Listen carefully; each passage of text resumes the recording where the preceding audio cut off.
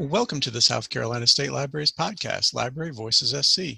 I'm Curtis Rogers, Communications Director, and today I'm pleased to have with us in our virtual podcast studio, Ray McBride, who is the Director of the Beaufort County Public Library System in Beaufort, South Carolina. So welcome to the podcast.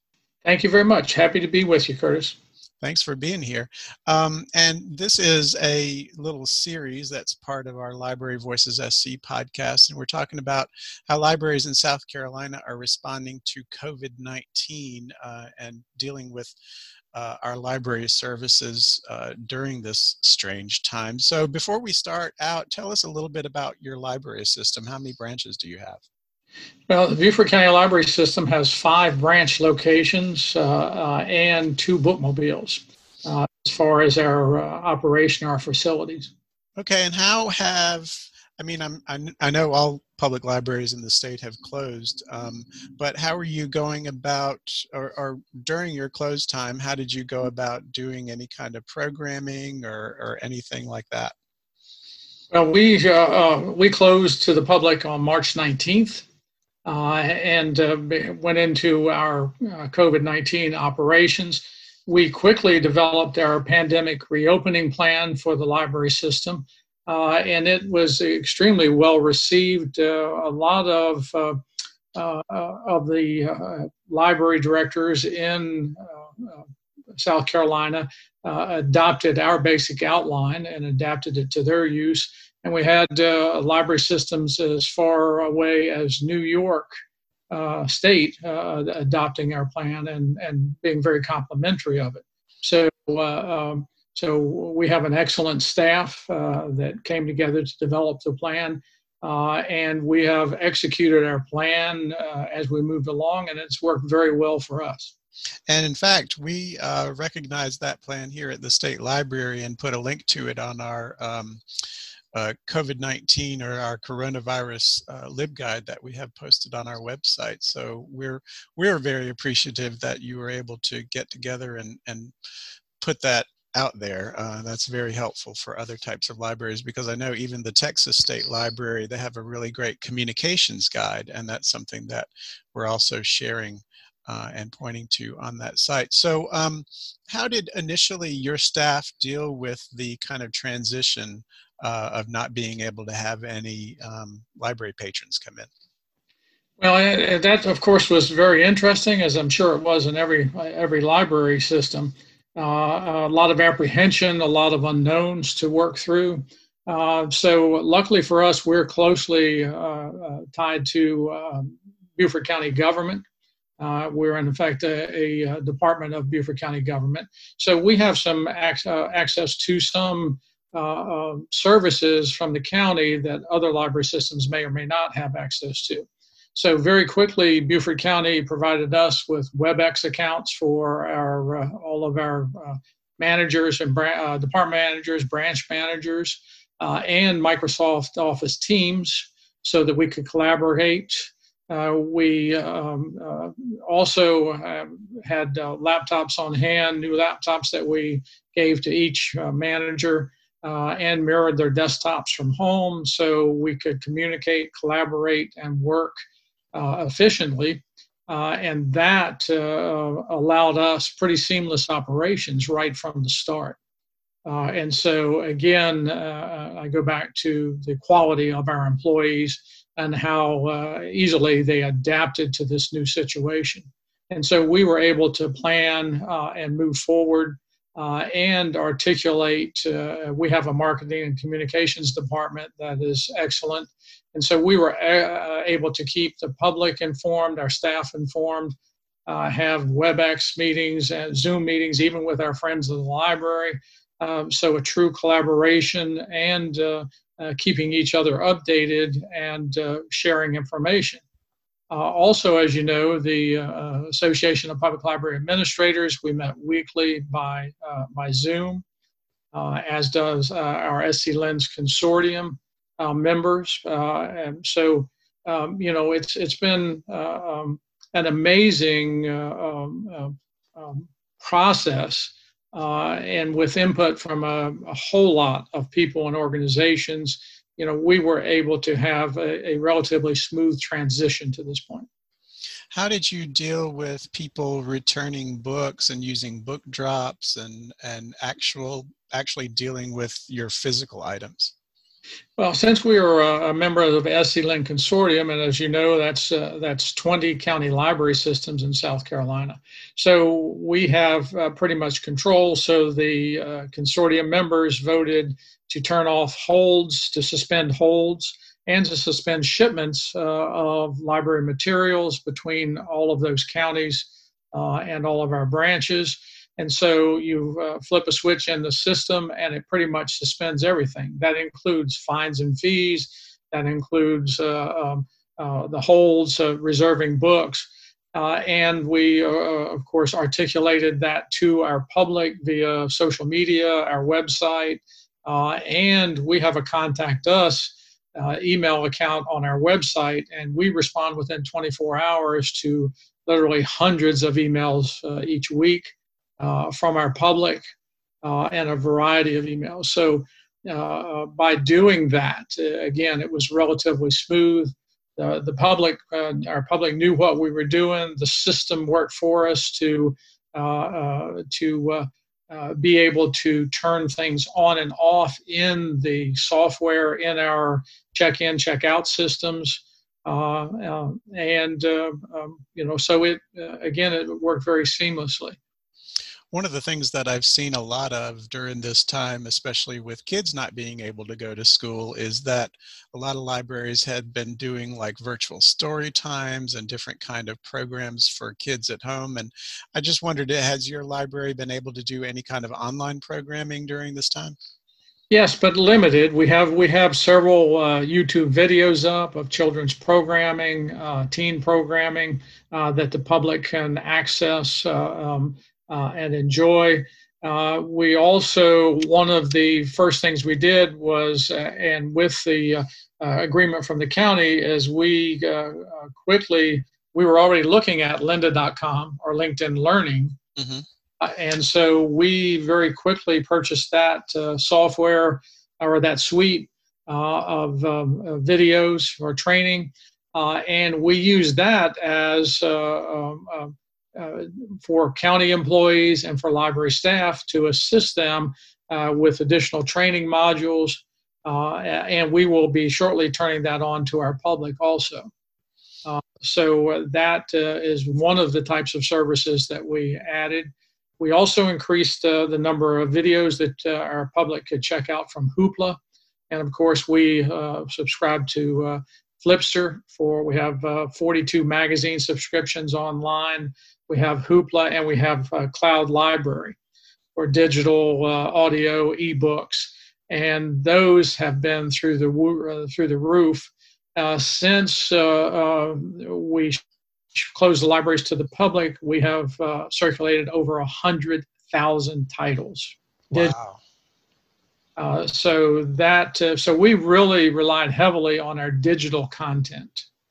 Well, I think up to this point, I think a lot of people kind of knew in the back of their minds that the local public library had a lot of online resources. But then when everyone had to go pretty much into quarantine, they really started looking for these kinds of things. So it's kind of been a real, opportunity for libraries to be able to showcase all of their online and virtual products.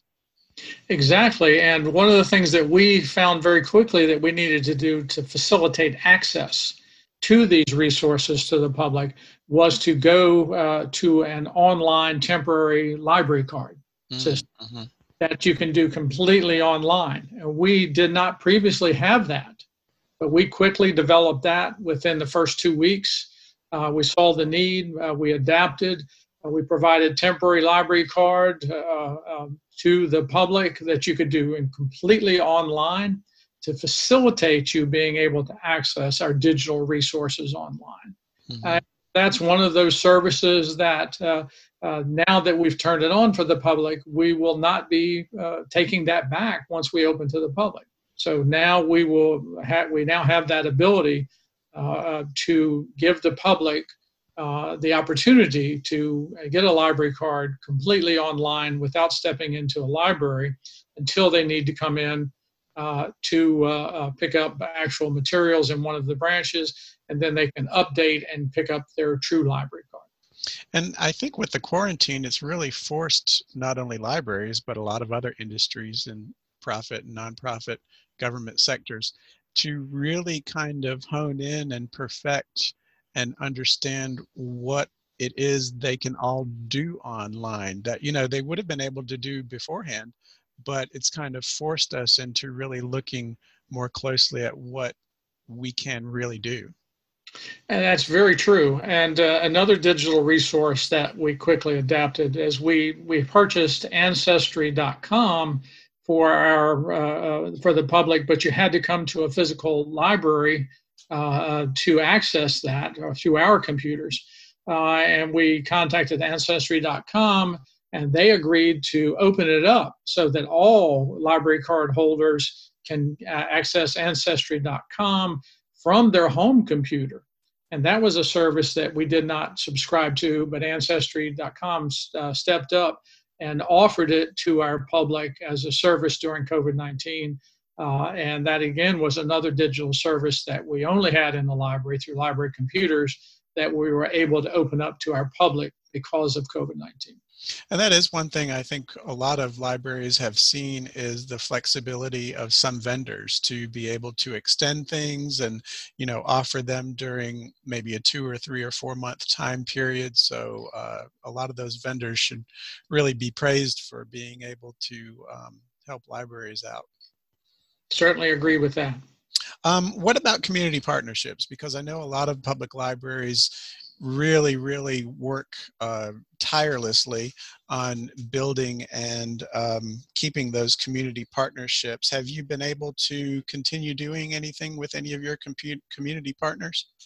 Yes, we have a really a true partnership that we work very hard on with the Beaufort County School District.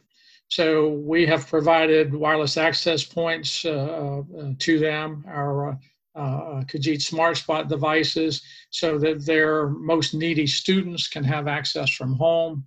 As part of that partnership, we have opened up and purchased through our friends groups and with the school district literally thousands of books to hand out at summer camps through that partnership. And we are working very closely together on a virtual summer reading program this year. And we are, we share the expenses, we share the staffing and the overhead on this program. We did it jointly last year for the first time in Beaufort County, and we saw a tremendous increase in the numbers of children and adults participating in our summer reading program simply because we established the joint partnership with the Beaufort County School District. Both of us got it out through our marketing venues, and so we saw a huge jump in participation. We were looking forward to that again this year, but we're adapting that for digital presentation this year, and we're working on that as we speak. One of the things I also noticed on your website is you had a very clear and easy space on your website to be able to say what it is you're doing and how you're communicating with your public. So has that been difficult coordinating all of those messages and getting all of your information out there? No, because we have we have a really amazing marketing and communications team who are again on top of all this. And then we coordinate all of our marketing and all of our messages with Beaufort County government, with their website, with our website, and with all of our partners. And we want to be very clear in our messaging, and I think we've been very successful at that. Our website is a tremendous asset. And has literally hundreds of thousands of hits monthly. And so it's, it is a big asset for us, particularly in this type of environment. It is, and I know when we were able to provide the access to tutor.com for students at home, our social media statistics went through the roof because everyone started sharing that information, so that folks who were, now all having to become homeschoolers were needing all that kind of information. Right. And I can't say enough about how Beaufort County government and Beaufort County administration has stepped up to support us, the library system, as part of as another county department, but treated equally with the other county departments for resources and support during COVID-19. And again, our friends of the library, our Public Library Foundation of Beaufort County, who have always stepped up and always supported the library system. So again, our partnership with local county government, with our friends and foundation, the school district, all of our staff, it just makes things very easy and enjoyable to come to work every day, knowing that that you have all of those assets to draw on, particularly in to experience something like COVID-19, something we've never really experienced before, and requires a lot of coordination and a lot of collaboration. Mm-hmm. It does. It really takes that. And in fact, I'm looking at your pandemic reopening plan as of, I think the date there is April 23rd, 2020. It's really a great example, and I would encourage other libraries out there who, folks at libraries who may be listening, to take a look at the reopening plan. And maybe if you could talk about what your process is going to be for the near future. Certainly, we have just moved from phase 1 of our pandemic reopening plan into phase 2, and effective yesterday, Monday, May the 18th. And the major changes in phase 2 is that we've implemented a modified service plan allowing customers to pick up books in curbside service. And so that is a contactless pickup. So you call the circulation department of your local branch library, you tell us what you want, and you can do that by email or by call-in. We pull that books for you. You come to the local library, park in the parking lot, call the branch again, tell them that you're here, what color car you're in, and we will check the books out to your library card and deliver them. If you pop your trunk, or we'll hand them through the window. But again, it limits exposure to both staff and the public until we can move on to the next phase. We're also rearranging our furniture in our libraries. That's for work adjustments in preparation for the next phase. And we are moving computers for social distancing. We're putting interior floor signs and different types of signs, and installing plastic sneeze guards at all service points. We have masks for the public, masks for staff. We have hand sanitizer, antiviral cleaning materials that kill COVID-19, or desktop and stuff for cleaning. And we resumed our purchasing and leasing plan to start purchasing the newest books and for them to be delivered. So those are the major key changes moving from phase 1 to phase 2. On the 15th of June, we intend to go to phase 3. And then in phase 3, the major work adjustments, our library staff would resume normal working hours. And that's with final approval from the county administration. And we do manual time clock input. And we continue then to normalize as many operations as we can, but we will only allow up to 20% of normal occupancy in phase 3. Mm-hmm. Phase 4 is when the all clear has been sounded and we go back to full and normal operations. We may never get to that in the short term, but in the long term, the lessons we learn from COVID-19 and from the operations changes, mitigation that we have done or experienced, I think will lead to better services to the public, additional digital services to the public, and probably a more flexible staff working environment where more people have become um, uh, have an ease of use from working at home, and that leadership is more comfortable from letting staff that can adapt the appropriate work environment and accomplish their work from home will be allowed to do that. So it's an interesting time, and I think at least in our library system we've adapted well, and we are ready for the changes to come. Well, and like I said, your reopening plan is really a great example, and I would encourage folks to take a look at that. And we do have a link to your library website that is posted on the podcasting page, and that's www.beaufortcountylibrary.org. And I'd encourage folks to visit there and check out everything that you've been doing and that you'll continue doing. So thank you so much for being with us today. Thank you, Curtis. I just wanted to say thank you to your compatriots at the State Library, who I think have adapted well also, and always present so much help, assistance to all of the public libraries in South Carolina. So my hat is off to the State Library and your staff in all that you do and have done to support public libraries in South Carolina.